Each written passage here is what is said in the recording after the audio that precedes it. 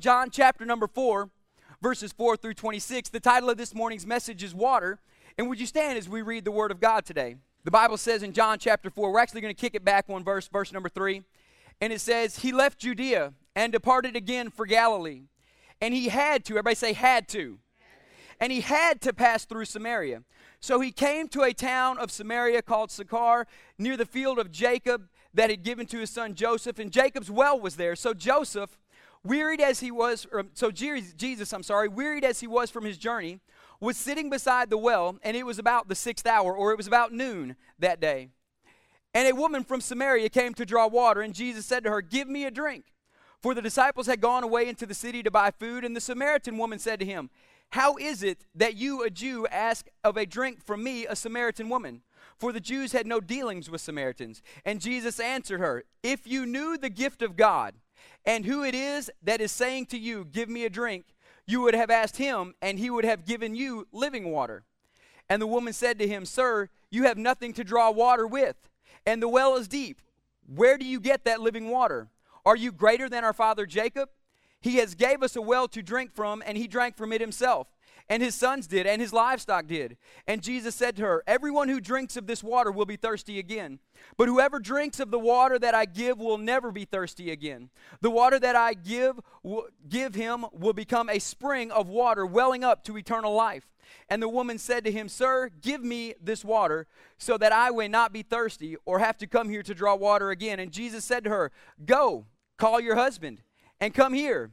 And the woman answered him, I have no husband. And Jesus said to her, You are right in saying you have no husband, for you have had 5 husbands. Everybody say 5. And the one you have now is not your husband. Everybody say, oh no. Yeah, no. What you have said is true. And the woman said to him, Sir, I perceive that you are a prophet. Our fathers worshipped on this mountain, but you say that in Jerusalem is the place where we ought to worship. And Jesus said to her, Woman, believe me, the hour is coming when neither on this mountain nor in Jerusalem will you worship the Father. You worship what you do not know. We worship what we do know, for salvation is from the Jews. But the hour is coming and is now here when the worshipers will worship the Father in spirit and in truth. For the Father is seeking such people to worship him. God is spirit, and those who worship him must worship him in spirit and truth. And the woman said to him, I know that the Messiah is coming, he who is called the Christ. When he comes, he will tell us all things. And Jesus said to her, I who speak to you am he.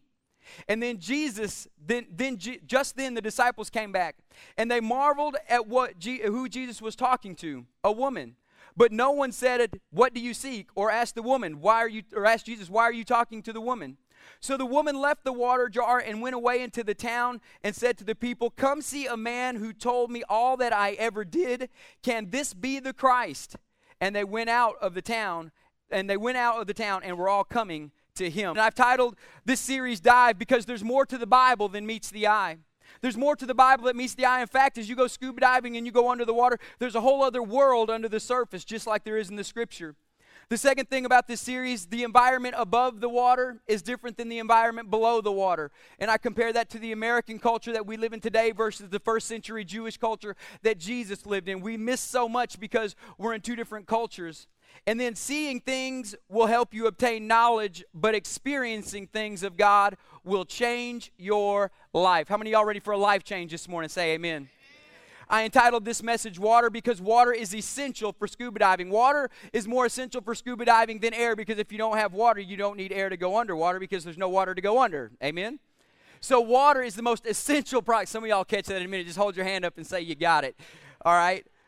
Water is the most essential part, and in this account, Jesus is about to help a woman dive into some water. It is so essential that he calls it living water. Now, I want to set the scene for you this morning. I know they're going to throw a map up on the screen for me here in just a second. Where is Samaria? Because the Bible says Jesus left Judea and was headed to Galilee. But right in between that journey, on the journey, they entered into a place called Samaria. So you have Judea down here at the bottom, and you have Galilee up there at the top by the big lake up there. And then you got Samaria smack in the middle of this trip. And so Jesus was going on about a 30-mile journey from Judea, Jerusalem area, up to Samaria, straight north. And then he stops at this place called Samaria, and then he's going to make his way on to Galilee. I wanted to give you a visual picture of how that looked, because a lot of times we hear about locations in the Bible, and we just have no concept of what Jesus is really doing. But seeing this, you can see his journey of where he's going from Jerusalem area up to Samaria, and then on up all the way to Galilee. But halfway there, the Bible talks about in the very second verse we read, and the Bible says he had to pass through Samaria. Now I want to tell you a little bit about Samaria. Jerusalem and Judea is about 30 miles apart, and Samaria is right in the middle of it. And he went to a certain town named Sychar, and this is where the whole account unfolds. And the Samaritans were hated by the Jews, okay? You got to get the concept of this. The Samaritans were hated by the Jews so much that everything was so abstain from them people, don't go to them people, because back in the Old Testament, God gave a strict mandate, do not intermarry with other cultures. Jews, you are called, you're holy, you're my people, set apart. You're going to, through you, the Savior of the world, Jesus Christ, is going to come. And from that, you had David and you had Solomon, and then you come all the way down through the lineage, you have Jesus Christ coming on the scene. But some of the people intermarried, and they intermarried with the Assyrian people, and so they banded together in their own little place in the midst of everything that God gave them in a place called Samaria.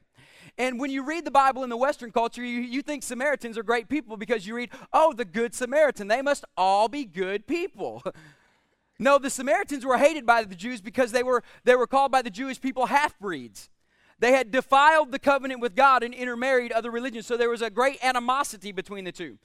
It would be like, if when you remember studying history, if you remember directly after the Civil War, when all the slaves were set free, there was still great animosity between the two cultures. Am I correct?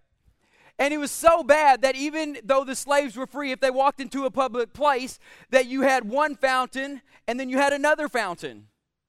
Correct? It was the exact same here. The Jews didn't drink out of the Samaritan fountains. The Samaritans didn't drink out of the Jewish fountains. So Jesus walks up to this woman and says, give me a drink. He's saying, give me a drink out of your fountain. That didn't happen. And so as we're setting the scene here, you've got to have the animosity. You've got to see the cultural barriers that Jesus is dealing with here as he goes into this place. And the Bible says in verse 3, as he left Judea and departed again for Galilee, he had to pass through Samaria, and he came to that town, and it was Jacob's well there. And so Jesus decides to go right on through, straight up the middle, and it was about noon. And this is where the whole story unfolds. So it's about noon, and if some of you read it and it says the 6th hour, well, the Jewish day starts about 6 a.m. That's when their day starts. So when it says the 6th hour ever in the Bible, it's talking about 12 noon our time.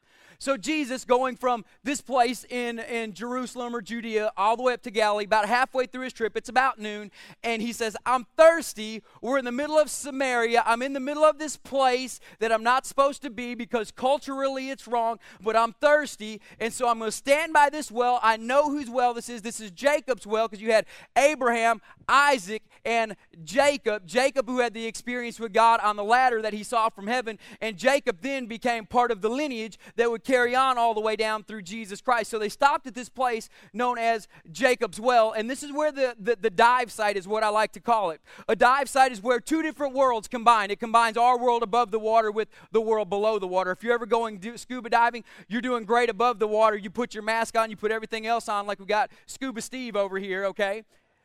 And you fall back into the water, or you do the step off and you fall into the water, and immediately you're in a whole nother world. And the first time you do it, you freak out and you air up your vessel, you pop back up to the surface like a bobber.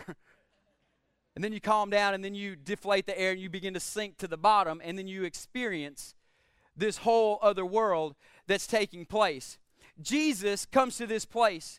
He's about to experience a whole other world. And two worlds are colliding here. The encounter with Jesus and the woman at the well, Jesus broke 3 major Jewish customs as he walked up to this woman. And as he was at the well and this woman comes to him, Jesus begins a conversation, and it freaks her out. Jesus starts talking to this woman. Jewish men did not talk to women, much less Samaritan women of a different culture who were the whipping boys of the Jewish people. So as Jesus began to talk to her, this woman kind of freaks out. She's like, what are you doing talking to me? And he begins the discourse. Jesus also breaks a second major Jewish custom. When he was talking to the Samaritan woman, It's because of not just a woman, but she was a Samaritan woman, a different nationality. But then he asked her the crazy question. He said, you give me something to drink out of your well. And she said, Jesus, you don't have a cup. So Jesus was saying, with your cup, you dip it into this well and you give me a drink, which would have made Jesus ceremonially unclean. Now, do you remember last week when we talked about when somebody ceremonially unclean touched Jesus, it was supposed to make him unclean, but in fact, it has the reverse effect. The power came out of Jesus and made them clean rather than making him unclean. When you touch the almighty power of God or come in contact with the almighty power of God, what should defile him, it doesn't defile him, but it changes you to his glory. We should be changed into the glory and the likeness of God. So I challenge you in worship every single Sunday morning, touch the presence of God, because it's not changing him, it's changing you. So I want a change to take place. So Jesus knew that if she'll just get me some of this water in her cup and I touch it, she's finna be changed. She's fixing to be changed like never before. So Jesus is on the scene here, and Jesus dives first, and he comes to her and says, give me a drink, and she doesn't, and we can go through the whole thing there again. And as we begin, the woman, if you'll realize this, came out in the hottest part of the day. The hottest part of the day. You don't draw water in the hottest part of the day. Instead, the usual time is in the morning when it's cool or in the evening when it's cool. But because she was shunned and rejected by all the other women in the area because of her immorality, she came out in the middle of the day. And in the middle of the day, when she was trying to hide in her sinful shame and come out to a place where nobody else should be, she doesn't just run into a man, she runs into God.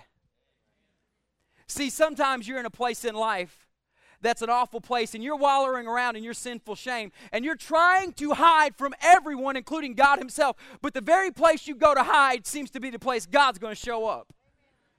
Isn't that a good God? God ain't going to leave you alone. He's going to make sure you get a touch from him. And so she shows up at this place, and Jesus meets her there, and he asked her to draw water. Jesus knew the history of this, and get this. He accepted her and ministered to her, and he knew that living water would change her, because he says, if you knew the gift of God and you knew who was saying this to you, you'd give me a drink. So then the woman chimes in. She dives next. Jesus started this dialogue, so she said, hey, let's go with it. Let's see what's happening here.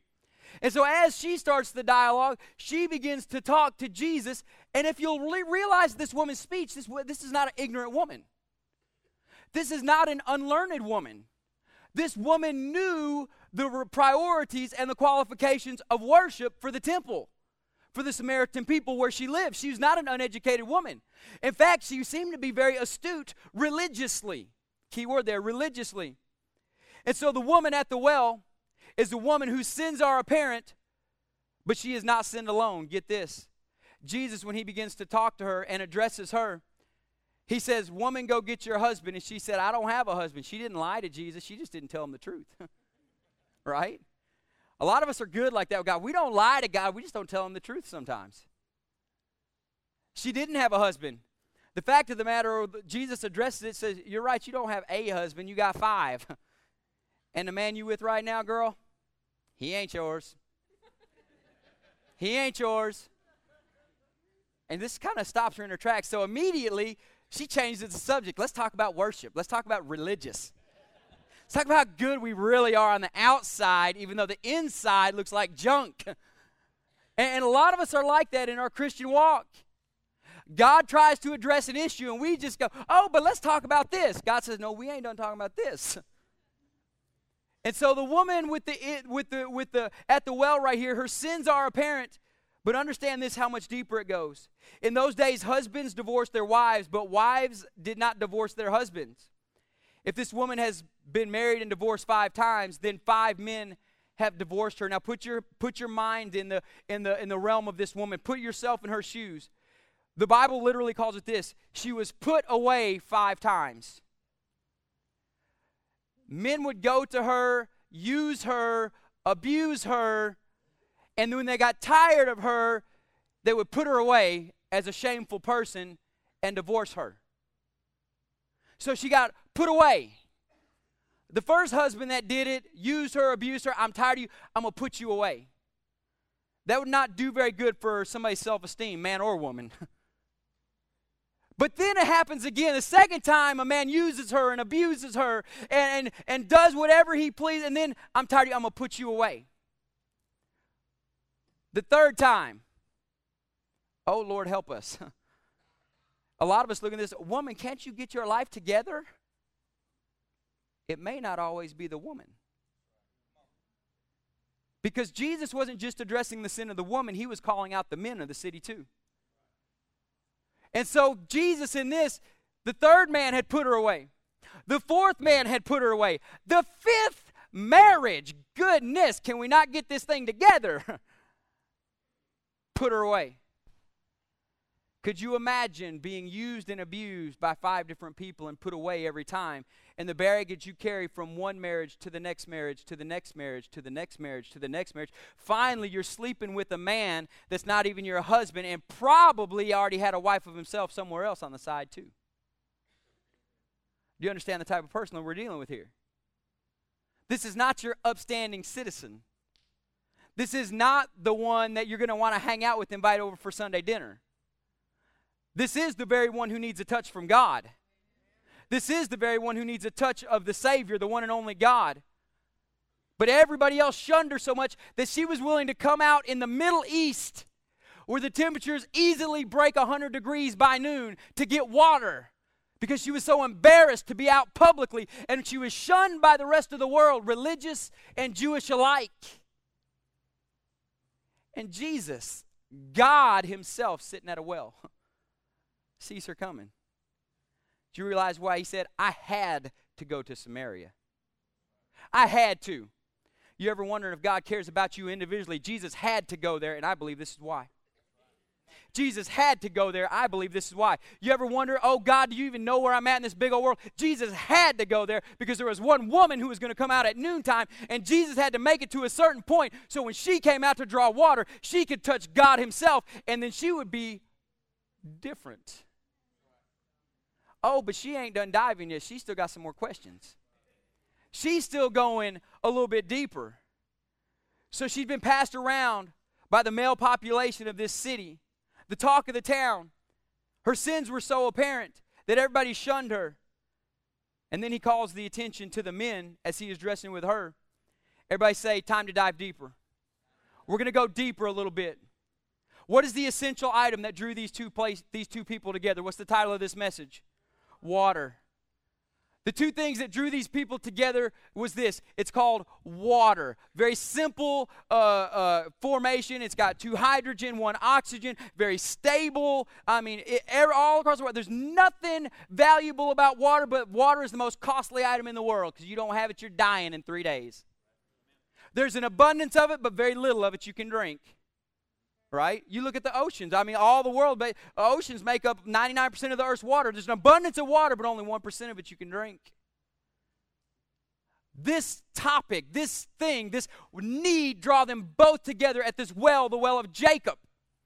Now understand this. Water throughout the Bible has always represented cleansing. Fire always represents purification. Water always represents cleansing. Fire represents purification. The problem with a lot of churches today is we're trying to bring people through fire, not through living water. We got to start bringing people to the living water for purification because Christ has already done the cleansing by fire. I just said that backward. We got to bring the people through the water for the cleansing because Christ has already done the purification by the fire. Now listen to this. Water throughout the whole Bible is used for cleansing. You have the water in Exodus 30:17, and it says, you shall make a bronze basin or the laver, and this is the tabernacle in the wilderness with the stands of bronze for washing. You shall put it between the tent of meeting and the altar, the brazen altar where the fire was, and you shall put water in it, and with which Aaron and his sons shall wash their hands and their feet. And then they will go into the tent of meeting, or they will come near to the altar to minister, to burn the food offering of the Lord, and they shall wash with water so that they may not die. They shall wash their hands and their feet so that they will not die. Do you think cleansing is important?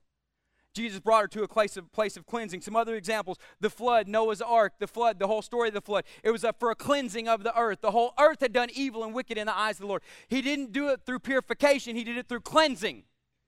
He did it through cleansing. The waters in the consecration for the priestly ministry. When the priests were being consecrated, they had to wash with water.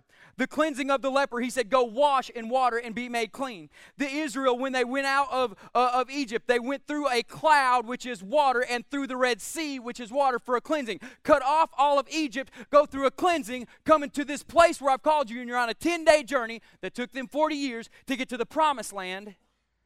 And because it took them so long for the journey, they had to go through a cleansing again when they went through the River Jordan, because they went through the water, and that time the priest stepped in the water and it divided. And it backed all the way up. And the whole nation went on through.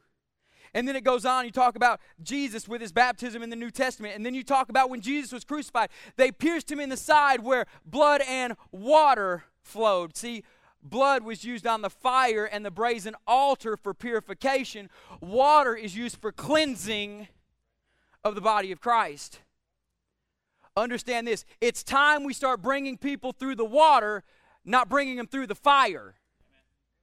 People always say, Pastor, I love your sermons because you don't preach hellfire and brimstone. You're right, because I'm supposed to bring you through the living water. It's not my job to bring you through the fire. You would, as a priest in the Old Testament, you would come to a place very first called the brazen altar, where there were horns and there's a big fire in the middle of it, and you would sacrifice an animal and you would burn the carcass or the pieces of it in the fire. You would sprinkle blood on the horns. That's the fire and the blood for purification. That's what you got when you received Christ as Lord and Savior. From there, they went on to the brazen altar where they had a wash for a cleansing. Come on now, I'm preaching better than y'all responding.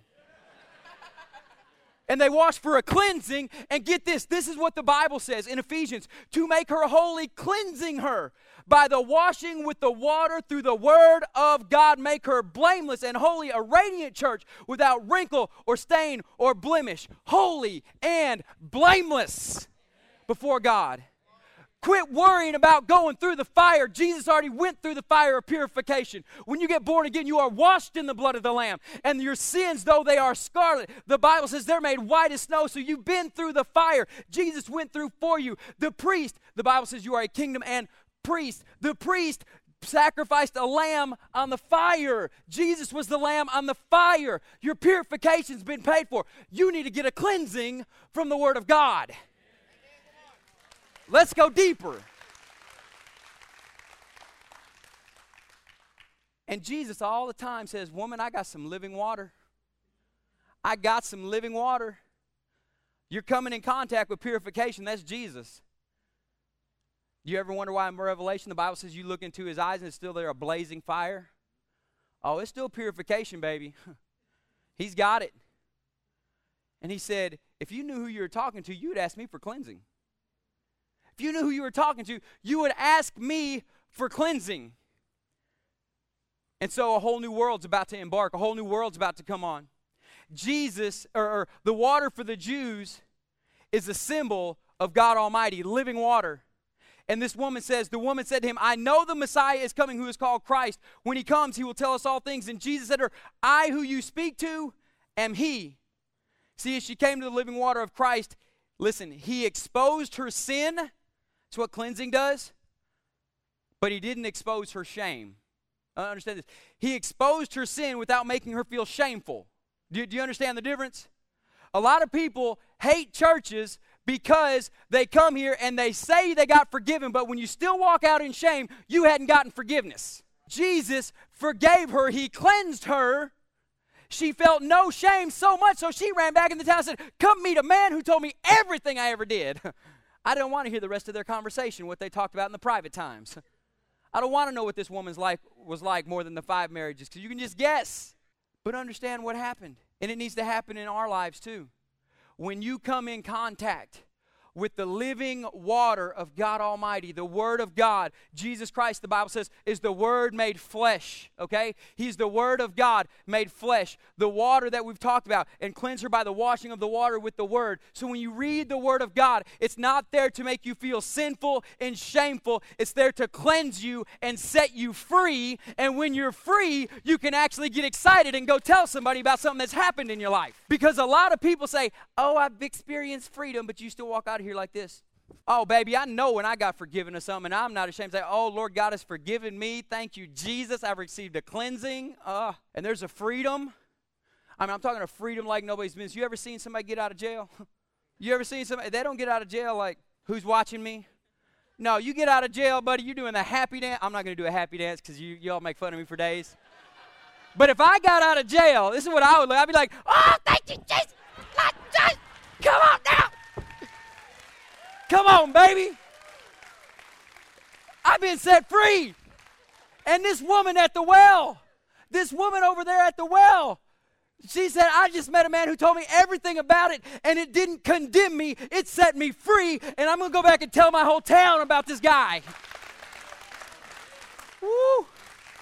When you receive a word from Jesus, it's not going to condemn you. It's going to let you experience freedom, so you'll go out here and tell somebody about the goodness of God, because the Bible says it's the goodness of God that brings men to repentance. It's time to bring people through the living word and give them the living water of life to let them experience cleansing. The fire and the purification's already been paid for on the cross of Calvary. I'm telling you, church, it's time to get some living water. The woman is symbolic of modern day. We have knowledge of religion. Get this, we have knowledge of religion, but we have no living water. This woman could tell Jesus everything about where they were supposed to worship, about the Messiah who was supposed to be coming, about everything about their worship culture. It says, you Jews say we're supposed to worship in Jerusalem, but we're over here on Mount Gerizim or Jizram or however you say it. That's why I didn't put it in the message. And we worship over here. And Jesus saying, yeah, you know the religion, you know the religious side of it, but there's a time coming.